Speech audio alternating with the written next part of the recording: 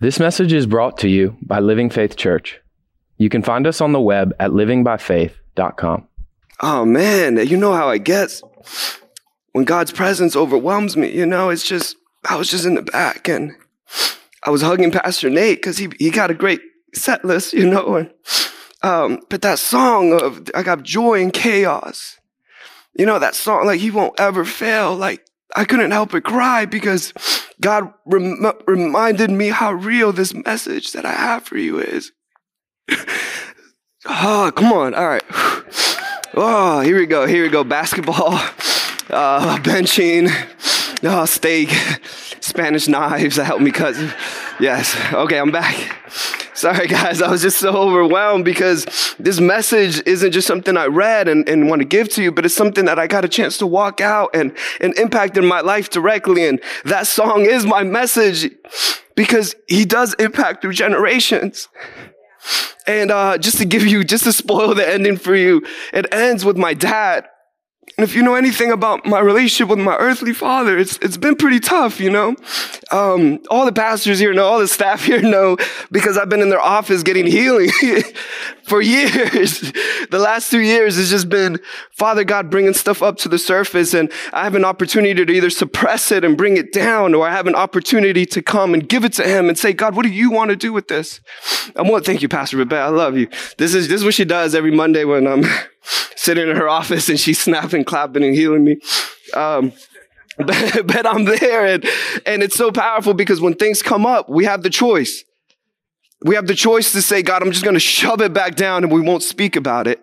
Or I get a chance to say, hey, I think I'm going to believe in you for a second and give you this. What do you want to do with this? And he's a good father. And he meets us every time.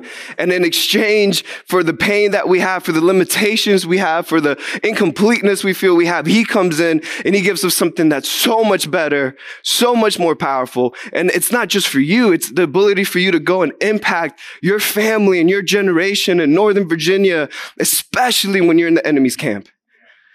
So that's the reason I was crying. So before we go to where we need to go, I want to read Psalm 16 over you because God gave it to me. It says, preserve me, O God. Say, preserve me, God. Love this. For in you I put my trust. Come on. Verse 2. Oh, my soul, you have said to the Lord, you are my Lord. My goodness is nothing apart from you. As for the saints who are on the earth, those are God's holy people. That's you. Say, that's me. They are the excellent ones, in whom is all my delight.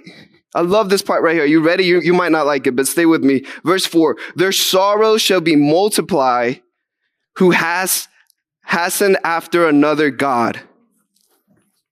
Question for you real quick. We're just locating, we're checking. You're still loved. You're covered by the blood of Jesus. Do you have any other God in your life?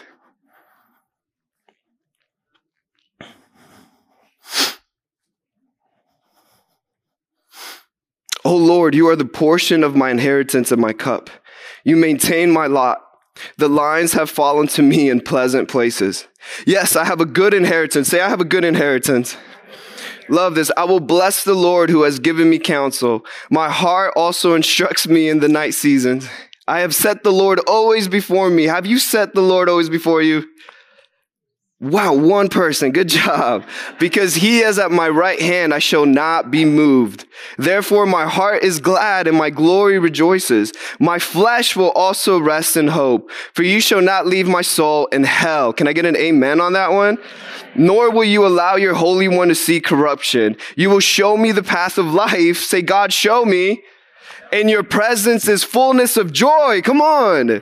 At your right hand are pleasures forevermore. I think we sung about that, didn't we? So let's go to 1 Samuel, chapter 4, chapter 5, chapter 6, chapter 7. But I won't read all that for you. I'll summarize there. You guys ready? It's one of my favorite ones because it paints such a powerful picture. So you already know at the end, something happens with my dad and I, which is very powerful. But the way the story started was here in 1 Samuel. I was in my office and I was meditating with God and I was doing what Psalm 16 said was, hey, God, if there's anything that I've been putting my attention on more than you, please come and meet me right here, right now. I don't want this anymore. I want to get to that place where there's fullness of life. And so in that place, he was like, let's go to 1 Samuel and read a story because you love stories. So in 1 Samuel, I thought the story was always about Samuel, but really the story is about the Ark of the Covenant. Say Ark of the Covenant. Another word was tabernacle. Another word is the thing or the box where God's presence actually dwells in. Right? Does God dwell in you? That's pretty great, right? Okay, two of us. This right side right here, we're safe. I'm going to come over here. Does God's presence dwell in you? Yes, that's so great. That's so powerful. So you are a form of a tabernacle, right? You are a little beautiful fleshy box where God's presence came in, lived inside of your heart. He cleaned you up. He made you right. He took away all your sins, past, present, future. And not only that, he came in and he said, I am here to live with you forever. I am here to direct your path. I'm here to introduce power in the world. Isn't that great? That's the God that lives in you, right? And so in this passage is really great because there's two priests. And the goal of a priest is to be able to communicate with God and say, God, what is your will? What do you want to do? And in that communication, he comes and he tells the rest of the people, which were his people, his Israelites. And he says, this is what God's will is. This is what he would like to do. But the problem with these priests were they wanted to keep everything for themselves. Man, and then I love this picture. Are you ready? They had something, if you ever had Korean barbecue, it's a hot pot. You know what I'm talking about? Hot pots are good, right? Hey, happy birthday. Hot pots are great, you know? And it's really cool because that's the way they used to give offerings to God, right? They'll come, they'll get the best piece of meat, sacrifices from people, they'll throw it in the hot pot. And what they're supposed to do is as it rises up, the best part of the meat is given to God. Does that make sense? What they were doing, saying, all the meat is mine. And all the priests were saying, I'm just going to not talk about this. I won't go to God with this. I'm just going to grab it and keep it for myself. And we like to look at it and say, oh, I don't do that. But we do. With any of your limitations, when they rise up and we go, God, I'd rather not give it to you. I'd rather hold it for myself. Guess what happens? You don't get a chance. You miss an opportunity to connect with this powerful, loving Father who has a will and a purpose for you. Does that make sense? Okay, good. So what ended up happening was the priests are doing their own thing. So what happened to God's people? They didn't know what to do or where to go, when to fight, when to sleep, what to do. And the Philistines came and they started to attack. But since they didn't know what God's will was, they went in there and they were like, we're going to fight. And they started fighting and the Philistines were destroying them. And they lost one battle and they came back. They're like, we're going to regroup, come back. And they fought again the second time and they got destroyed again the second time.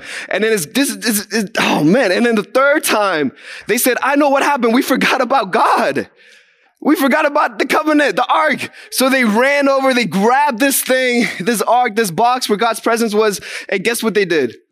They grabbed it and they said, I'm going to lean to my own understanding. I know what to do. We're going to bring the Ark of the Covenant out to the battlefield and we're going to win. Does it sound like they had a relationship with God at that point? Does it sound like they said, hey, what does God want to do in this moment? No, instead they say, oh, this has worked before. This formula has worked before. Let's pick her up. Let's bring it over here and let's lay it in the battlefield. Without having a relationship with God, without talking to God and figuring out what he wants to do. Guess what happened? Well, first they got excited. They were like, yeah, we're going to win this fight, guys. Got the war cry. And then they got destroyed, demolished. 30,000 of God's people got destroyed that day. Tough, right? Man, any of you guys ever had 30,000 losses in your life? Any of you guys ever used God as a good luck charm? Yeah? Okay, yeah, I love you guys. You guys are so honest. Thank you so much. And so what happened was this. The enemy came, destroyed them, and they took the Ark of the Covenant.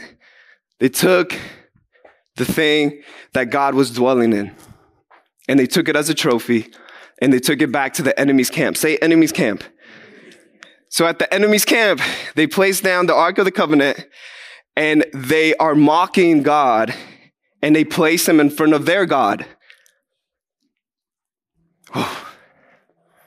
And as they leave it, they went and they partied all night. But when they woke up the next day, they came to the Ark of the Covenant where God's presence dwelt next to their God. And they looked, and guess what what happened to their God? It had been tipped over. on its face. That's pretty great. God's tabernacle was there. His presence was there. And when they came, they saw their God on its face.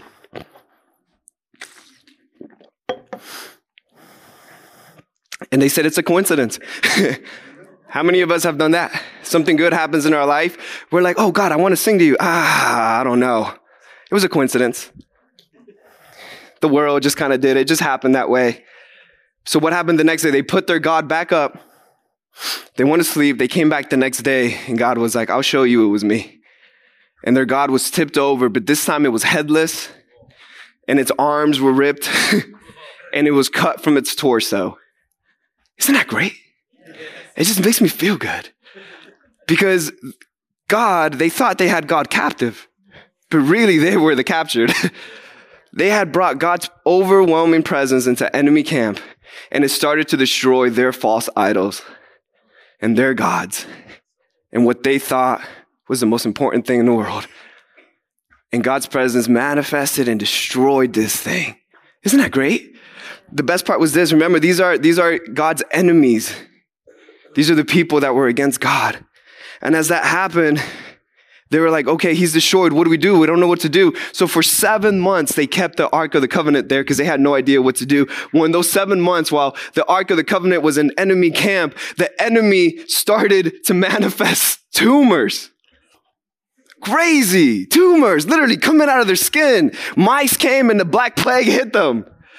And they started to fall. It said that all their mighty warriors started to fall and started to die. And this is really interesting because the Greek word for mice is mice. It's the same thing. I wish I had something cool for you. But the Greek word, the Hebrew word for tumors is strongholds.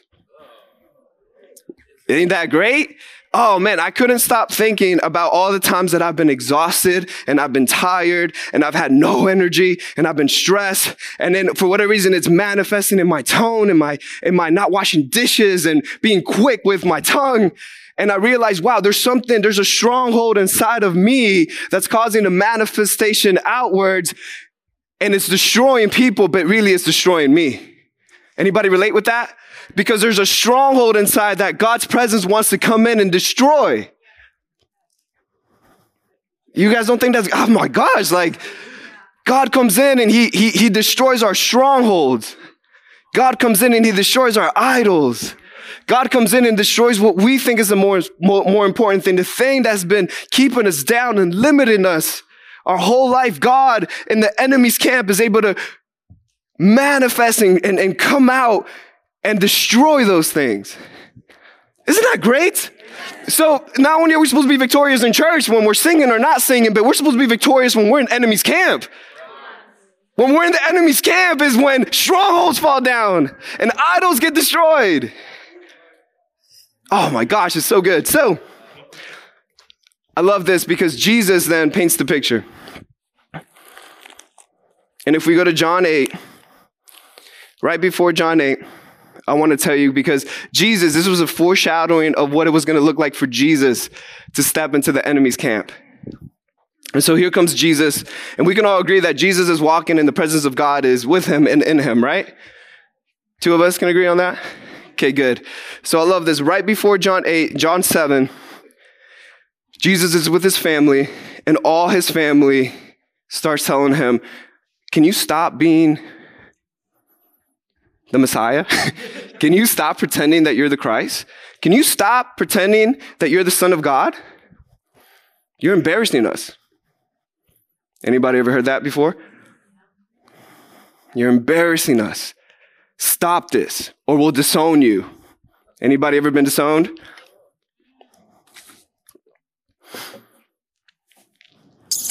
And so his brothers came and his family came and they said, if you really are this Son of God, let's go to a party and show your miracles. But we have a good priest because he said, I only do what I see and what I hear the Father tell me to do. I only do the will of God. I don't do it to perform for you. There is no performance in me. I am already owned by the most loving God in the world. I don't need to be owned by you. If you would leave me, I'll still have this God whose presence dwells in me and destroys idols and destroys strongholds. And so guess what they did? They disowned him. And he went to this party. And as they're there, his family is there. Jesus shows up on the scene because the Father told him to. And as he's there, a commotion happened, and there's people who were divided because they said, we do believe this is the Messiah. And others were like, this isn't the Messiah. And so there was chaos, and they started to accuse Jesus. At the end, both parties started to accuse Jesus. You ever felt accused before?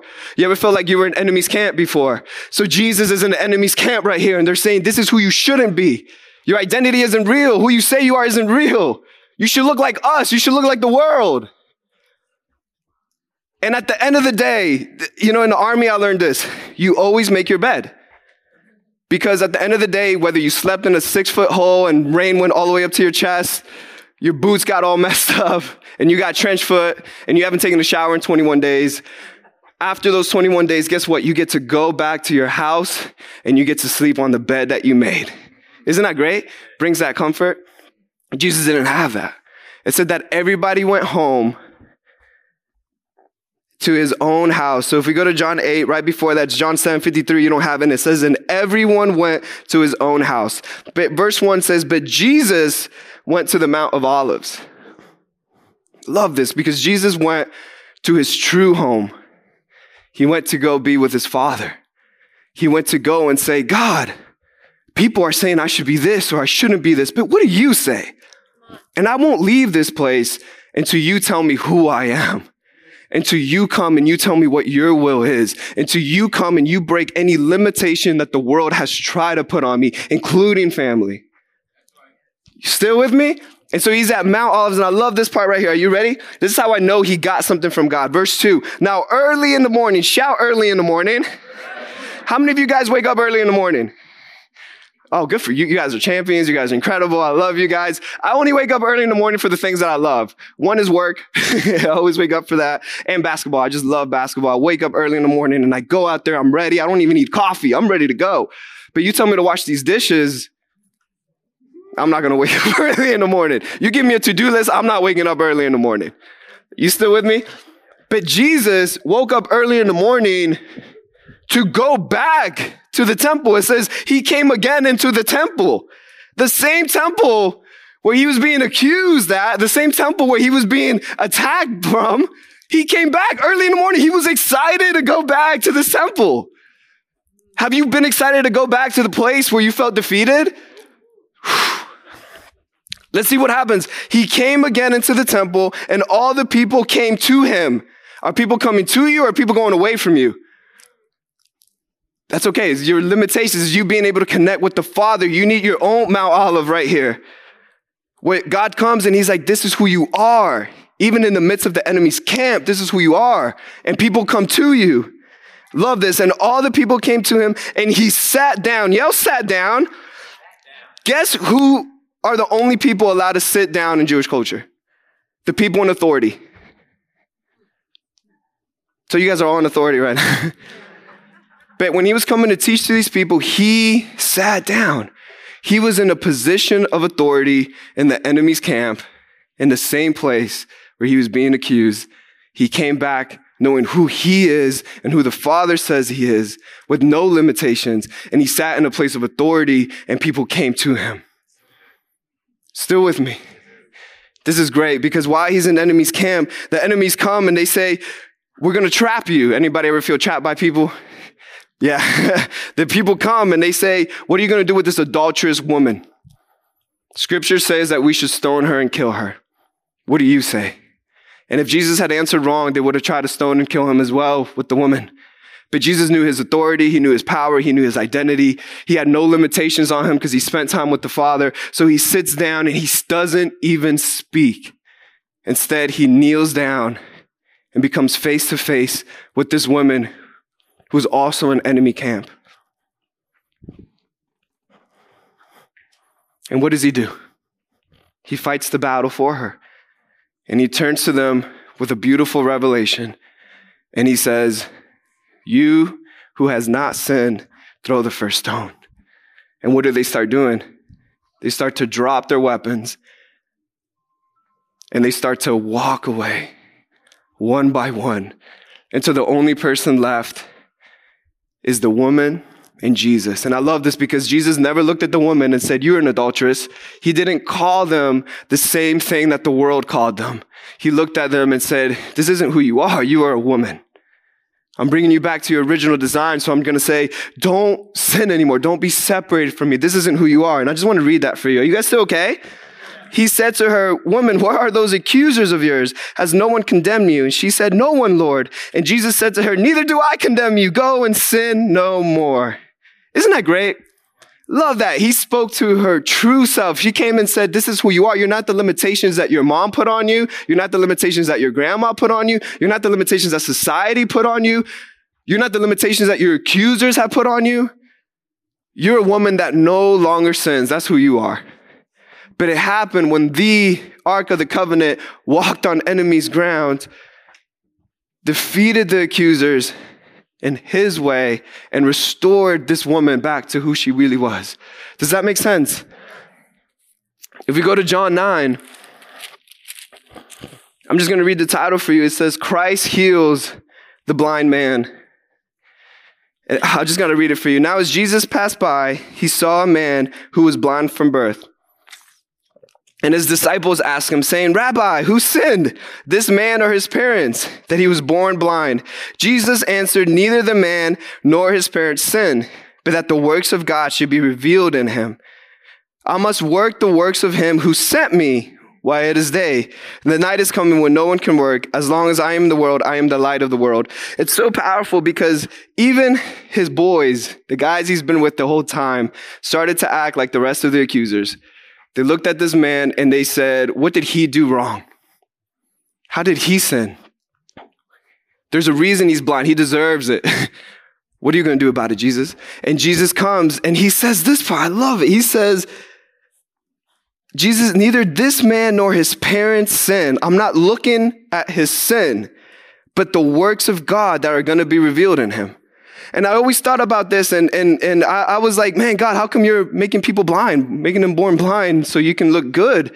And God was like, no, you're missing this. Jesus had a different perspective than we had. Jesus' perspective wasn't on the sin of his past generation. His perspective was on God's presence and God's will. So the way that he saw the blind man was the same way that Father God saw him, which was fully restored with his glory on him.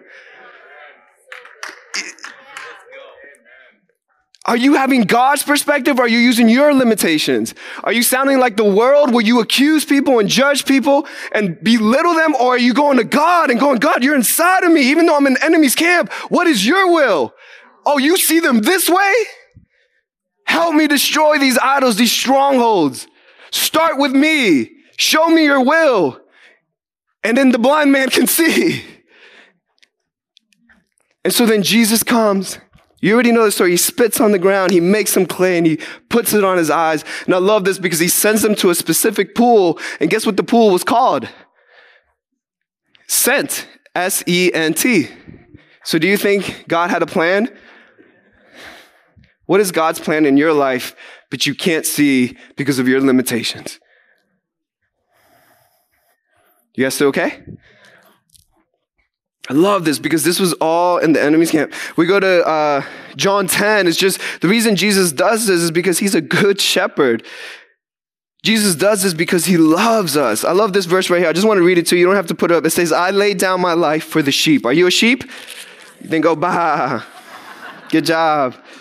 I love this part too. 27, my sheep hear my voice and I know them and they follow me. Are you following God? Are you following him even when you feel some limitations rise up in front of you, inside of you? Chapter 11 is one of my favorites. It's the raising of Lazarus. Everybody knows this story. There was a dead man and God came in and he rose him up. But before he did that, he took time to come and hear God's perspective because God came and he said, he's not dead. He's only asleep. This good priest, the highest priest, was able to come and say, God, what is your will? How do you view this situation? Rather than the limits that the world was put in. He shows up and there's paid women who would come and mourn.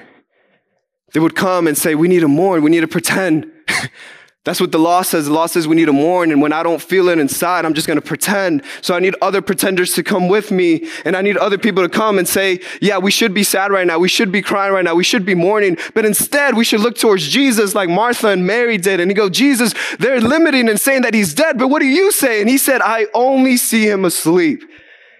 If you give me and grant me permission here in the enemy's territory where there is death, I can come in and raise him from the dead. And what did Jesus do? Shout it out. He raised him from the dead. Does that make sense? Okay, so those pictures are really powerful because John 8, 9, 10, 11, all of those are Jesus showing up in front of accusers, in front of the world, letting the glory of God come through and changing his environment. Still good? Okay, so as I was reading this, I was like, all right, God, like, what's the point of all this? This is a great story. This is really great. How do I apply this in my life? Like, how do I actually do this? And God was like, did you miss the whole point of this? He's saying, I live inside of you. John 8, 9, 10, 11, I'm inside of you. My presence is inside of you. So yeah, you can cry in church, but what about when you go into the enemy's territory? Are you showing up and letting my glory show up? Or are you looking at your limitations and going to yourself and going to your flesh and going, I am limited here. There's nothing that we can do except cry. And so I'm getting ready to go for Christmas to go see my dad. And I learned from Jesus and not to do with the priest. And I was like, God, what's your will? What do you want to do here? And he said, go get your dad some banchan. And if you know banchan, it's fried chicken. It's so good. Very expensive, $4 a wing. And they also charge you $5 for the sauce. It's crazy. It's a ripoff. Luckily, I turned to God and I was like, God, he's like, I'm your provider. Don't worry about the price. This is on me. I said, thank you, Lord. I love you. And that Sunday, someone came and gave me $60, which is exactly the same. Anyways, God is good. He loves us. So I came, I got this banchan wing. I'm driving in my father-in-law's truck. I'm like, this is right. I need this. My boots match this truck. I'm ready. And as we were driving to the place, God was like, do you know where you're going? And I said, yeah, the GPS, it tells me. I know the address by heart. And he said, you're going back to the enemy's camp. And I'm like, oh, what do you mean? And he was like, your dad, you know your dad, he has left everything the same in his house. The couch is the same, the rug is the same, the table is the same, everything's the same in his house. And I said, okay, God, what about it? He was like, you forgot, and that makes me happy. He was like, this is where you contemplated suicide. This is where you were depressed. This is where your mom left your dad. This is where you experienced the most toxic environment ever. This is the place that you were begging to pray to get out of. And you're going back there and everything looks the same. And I said, okay, God, what do you want to do? He said, look inside and think about all the years you spent breaking every limitation that this house could have put on you. And I couldn't help but start thinking, God. And I pull into that house and the grass is still dead. That tree hasn't moved. And I walk, got my banchan wings. And I was like, God, how do you want to do this? And he said, every time you feel some kind of limitation, your flesh jumps and you're like, I want to go this way. Choose me. Go in. Be like Jesus. Say, Jesus, what do you want to do here? What does your glory say? What does your presence say? And be yourself. Be like me at Mount Olive. I give you your identity, not anything in this house, especially not your earthly father. And I go, yes, God. I walk in, knock on the door, and it's my dad. And I was like, I brought you some wings. And he goes, I don't really like these. First trigger. And I was like, it's not about him. It's about what God wanted me to do. And then he tells me, he was like, oh, I'm sorry. I could have jumped, right? I could have been like, oh, you owe me $60 plus the sauce.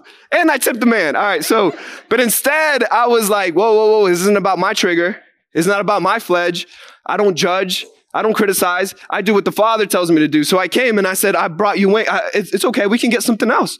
I brought this to share a meal with you, Dad. And he said, well, the reason I don't like it is because your mom used to buy it all the time. And I got sick and tired of it. I was like, oh, it reminds you of my mama. Okay. I get that. Sounds like a limitation. All inside. And I was like, God, what do you want to do? He was like, share a meal with your dad. And I was like, Dad, I can go somewhere else. He was like, no, let's just try it. He actually said this. He's like, let's sit down for dinner again. I haven't done this in a while. He cared more about the dinner than his own limitation. of his divorce, right? Okay, so we sit down, we're eating wings, and I'm just being myself, just being my true self. I'm not trying to yell and preach the gospel to him. I'm not trying to tell him how much he hurt me. I'm not trying to share all my encounters with God's love and how he was removed from my generational family lineage, all that fun spiritual stuff that God did in my heart. I'm just eating my wings, doing what the will of the Father was, which was to eat this chicken wing. And so as I'm there, my dad starts to unfold his whole life from the time he was 6 all the way to him coming to the United States.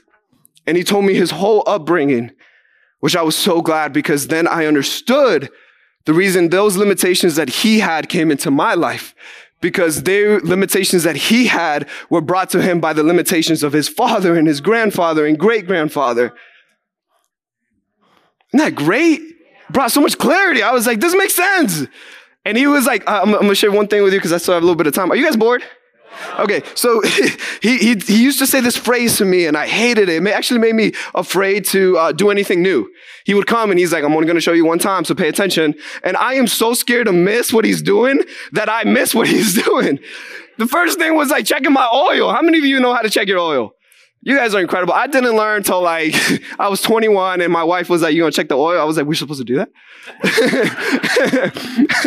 So I come, and then he said it. He's like, I'm gonna tell you what my granddad used to tell me. And I was like, yeah, Pop, what is it? He said, I'm only gonna show you once.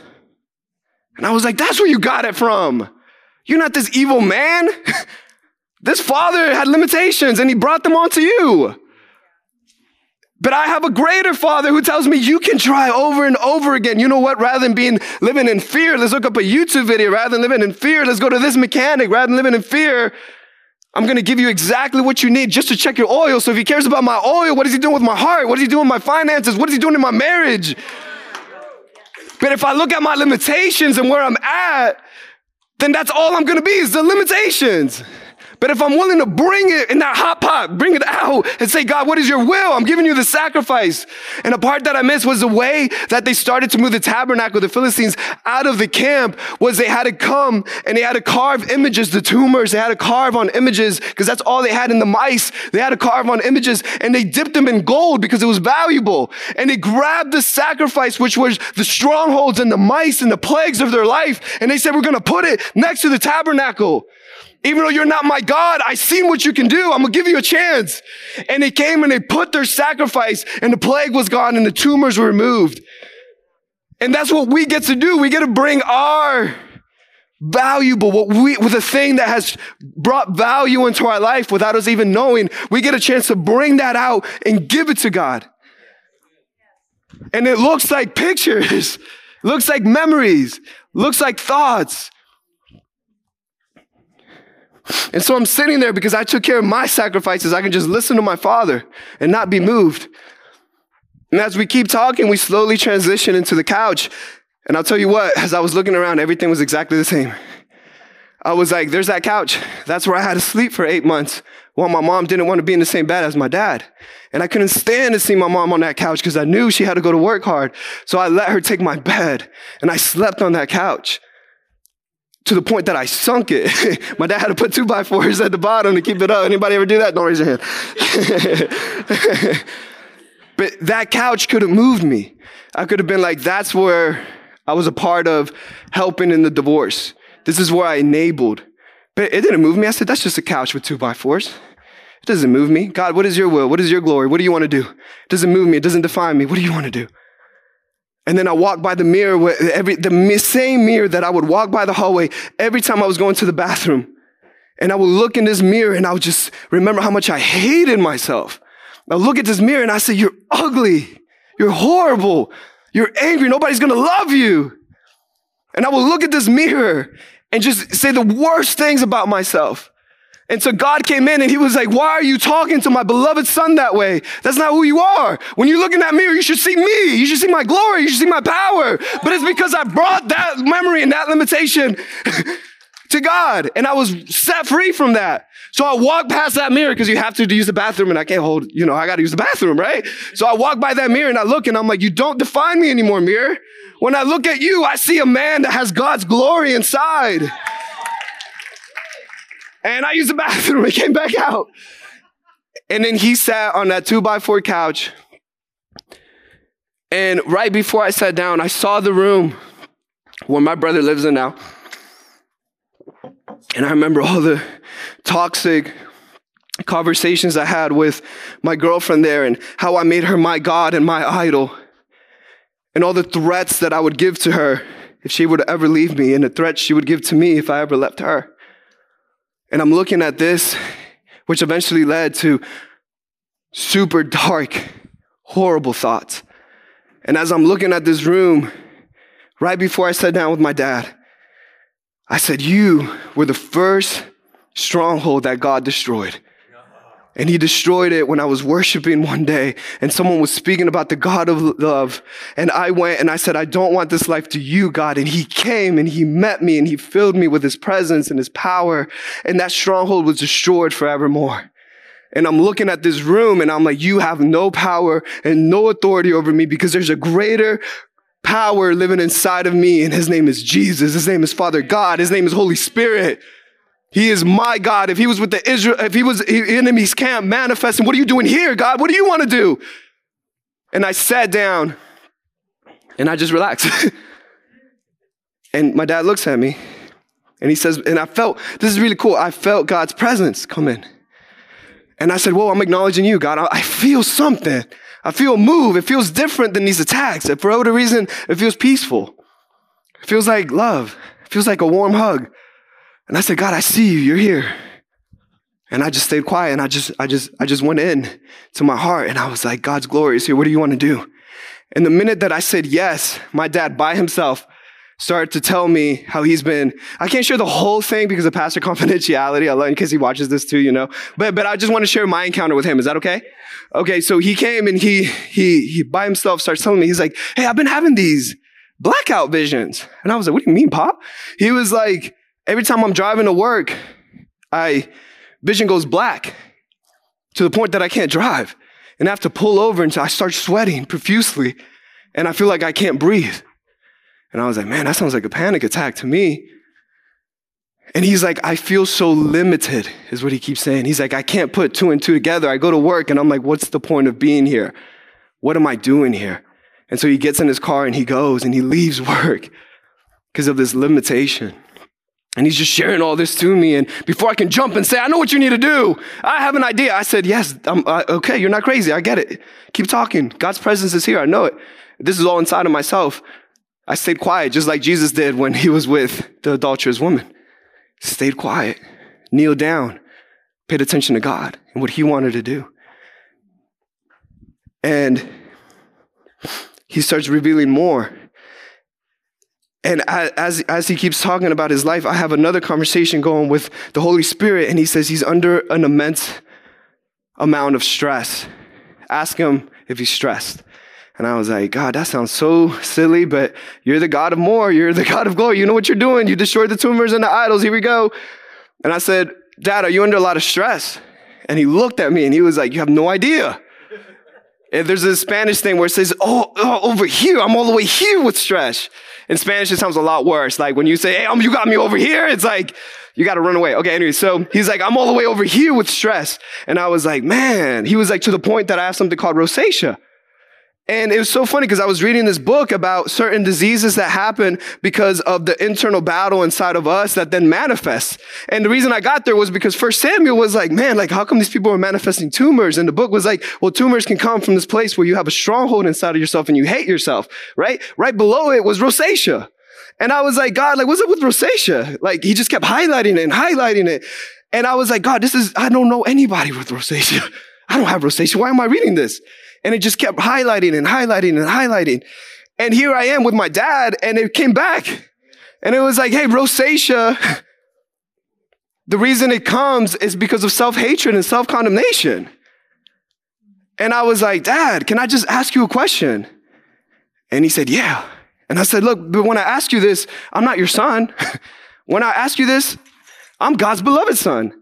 When I ask you this question, I'm just, I can say I'm Pastor Rafa, but really I'm just my true self. You can choose not to ask us and I won't be hurt. But I just want to ask you, is that okay? He looked at me and he said, yes. And I was like, look, I love to do this, okay? So just entertain me. And I said, do you struggle with self-hatred and self-condemnation? Oh, and so this is all in Spanish. I don't even know how these words were coming out. I don't know how to say self-hatred and self-condemnation in Spanish. And so I'm telling this to my dad, and my dad comes and he's like, tears in his eyes. And he's like, you have no idea. I can't even answer that question. I have so much self-hatred. I can't even answer that question. And I'm like, I know what we can do, God. Pop, I was like, but it requires God. Oh, and I didn't give you the whole context for it. My dad is like borderline atheist. He doesn't believe in God. So I look at him and I'm like, hey, Pop, like, it's going to require God, but I know God can close this door. Are you willing to give him a try? And he said, I have to. I'm desperate. I have to. And I said, go ahead. He said, I'm desperate. I have to. And I look at him and I'm like, okay, well, let's see who comes to you, Holy Spirit, Jesus, or God. In whatever way they want to show up to you today, you let them, okay? Because he lives in me and I know this is what he wants to do. He told me to come here. Kind of reminds me of the man with the pool of sent. God sent me here with Manchan and his glory. So here I am. I know he's going to show up. And by himself, he did this position. Are you guys ready? You guys know this position. He ain't go to Christian 101 school. He ain't go to none of that. Nobody said, all right, close your eyes, put your hands out. He by himself. He just whoop. And I said, God's glory is here. Here we go, Lord. Let's see what happens, God. And I said, okay, who comes? Who's showing up? And I was like, is it Jesus? Oh, I know it's Jesus. And I was like, shh, wait, God's will. He needs to figure it out by himself. Just stay quiet, kneel down, worship God. Wait for the right timing. And he was like, no, not Jesus. No, not Holy Spirit. And he says this word. Are you ready? He said, God is here. And he's talking to me. And I was like, don't mess this up. Stay quiet.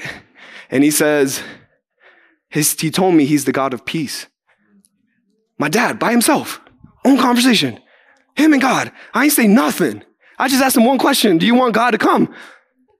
God can close that door. And he said, the God of peace is speaking to me.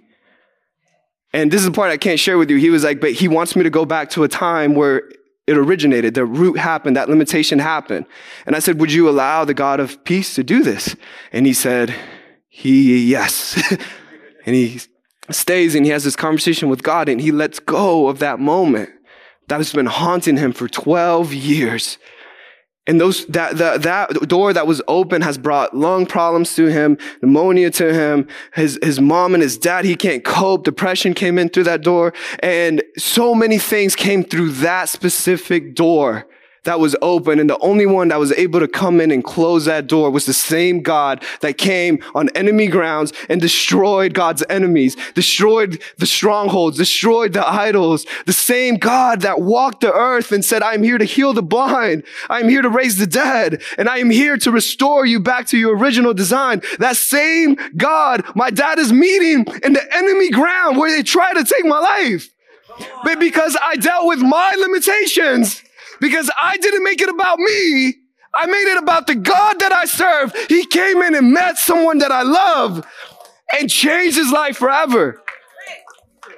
Oh my God, like, do you not believe in God? Like,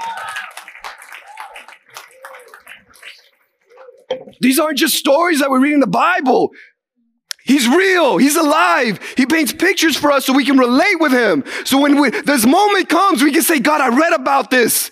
I'm in enemy camp. What do you want to do? I want to restore your dad back to his original design. And so as soon as he was out, he closed that door. He was like, man, Jesus is Lord. Jesus is Lord. I was like, don't mess this up. Don't make it a big deal. This is good for you. And I said, okay, if Jesus is Lord, what does he want you to do? He's like, he told me to maintain this, to hold on to this. This is real. And I was like, man, you're talking to God clearer than me right now, man. That's so good. On this broken 2x4 where I slept. Where I rested. My dad met the God of peace. Because I didn't make it about me, but I made it about what God wanted to do.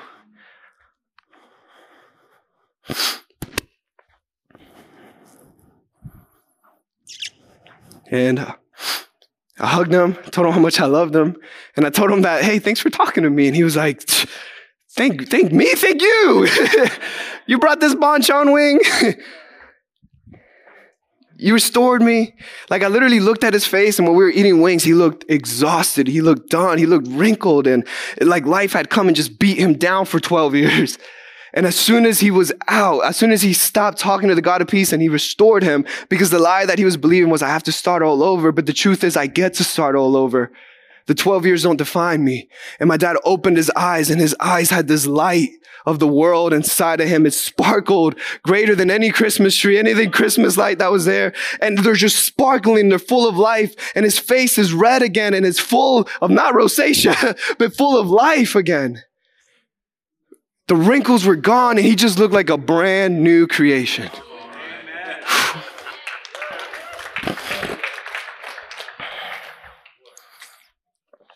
Oh, I don't have my watch. Okay, 11:15. Okay, are you guys okay? So I want to give you guys an opportunity to meet this God. And for you, I got to take this off, I'm sorry. For the sound guy. I just want you guys to be able to meet the same God that my dad met, the same God that I met, and even the same God that the Philistines met. And it's this God that destroys strongholds and idols in your life, limitations in your life. The thing is this, we're going to do two things here. Actually, I want to invite you to three things. The first one is an individual one right now as a congregation together, okay? You're going to close your eyes and you're going to meet with God. The second one is this. Something that I've learned in my walk is you can't do it alone. You can't do it alone. You have to partner with people whose only agenda is for you to connect with the Father of this universe that wants to break limitations in your life. So we're going to have staff up here. We're also going to have prayer warriors up here. And you're just going to come with whatever you feel, whatever limitation you feel that came up to you. And you have this choice to either stuff it back down and hold on to it, or you have a choice to bring it out and sacrifice it with God. Does that make sense? The third thing I want to invite you to is to be connected to us, to the staff, to the pastors, to come in and do exactly what I did for 2.5 years, which was come and say, hey, I can't deal with this anymore. What are your thoughts? And I would sit in every single person's office and just lay my heart out. And every time they would bring me to a place where I would meet God. But it started in encounters like this on a Sunday, where I got an opportunity to be together with everybody and have my connection with God. But during the week, I didn't lose it. I maintained it because I was connected to people who love God. Does this make sense? So the invitation is this week, reach out to the office and set any kind of appointment, whether it's a sozo or whether you want to come and just talk to us. Do any of that during the week. Does that make sense?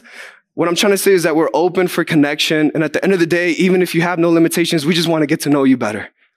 Is that okay? Okay, let's bring it back to this moment right here. The way I want to end that story in 1 Samuel is this. The Israelites did nothing. The Israelites stayed at their camp with what they had. And Father God, the God full of glory and power, fought the battle on their behalf and destroyed way more than 30,000 people, 30,000 enemies. So this isn't about you and what you can do in your capacity, how much scripture you've read, how long you know God. It's not about you. Stay in your camp. Keep flesh in its camp. And flesh, real quick, is this. Is anything that causes you to analyze, critique, or judge. This is right, this is wrong. We're just going to shut that down for a bit. We're going to leave that in its camp. And we're going to tap into the presence of God that lives inside of you. The one that's ready to take down strongholds and idols in your life. Is that okay? Okay, close your eyes for me. Father God, thank you that you fight battles on our behalf. And you call them our victory. And you call them our testimonies. And today, God, we just want to give you an opportunity to connect with you. Be able to connect with you to destroy any kind of limitation, big or small, in our life. We give you an opportunity to address whatever you want to address in our life. And we won't criticize it. We won't analyze it. We'll just let you unfold the same way that my dad just unfolded his life in front of me. I'm just going to let him unfold. So Father God, we just thank you for here. We thank you that your presence is here, your glory is here, that this was your idea, that this is your people's pool of scent, S-E-N-T. You sent them here. You brought them here. And you're here to restore their eyesight and break any limitation. Change their name from beggar to a man who can see again. You're here to change them from any kind of condemnation and guilt to a full restoration person who sins no more, who is never disconnected. And you're here to raise whatever has been dead in our life back to life. So, Father, what do you want to reveal inside of us?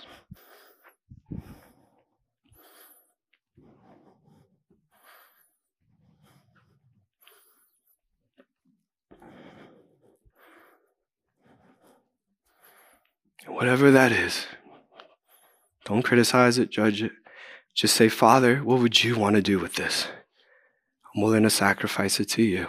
I'm willing to give it to you.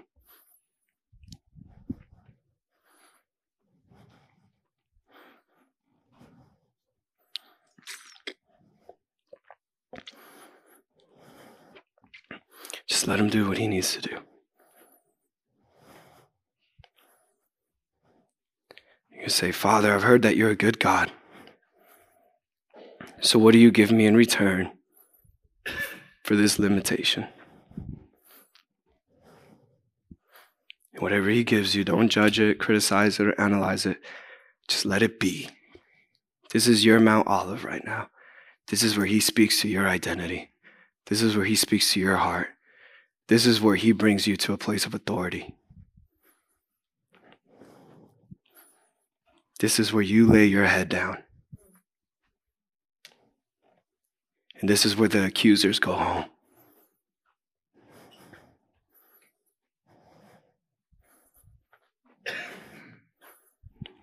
Just thank you, God. Thank you, Father. Thank you, Jesus. So stay in this place, but we're going to call up pastors and staff and prayer people. Just come up here to the front. And I want you to move. If you're here to pray for people, I want you to move like God lives inside of you. I want you to move like there's a God inside of you and he's ready to change whoever comes before him. And I thank you, God. Thank you, God, for whoever comes up with any limitation. And they don't care who's around them or what's surrounding them. They just care about being face to face with you and breaking this limitation. So if there's anything you're dealing with, any kind of disease, any kind of sickness, anything that you're like, I can't keep living with this anymore, I want you to come up and lay it down. I want you to come and sacrifice it. I want you to come and be brave and bold and let go of it.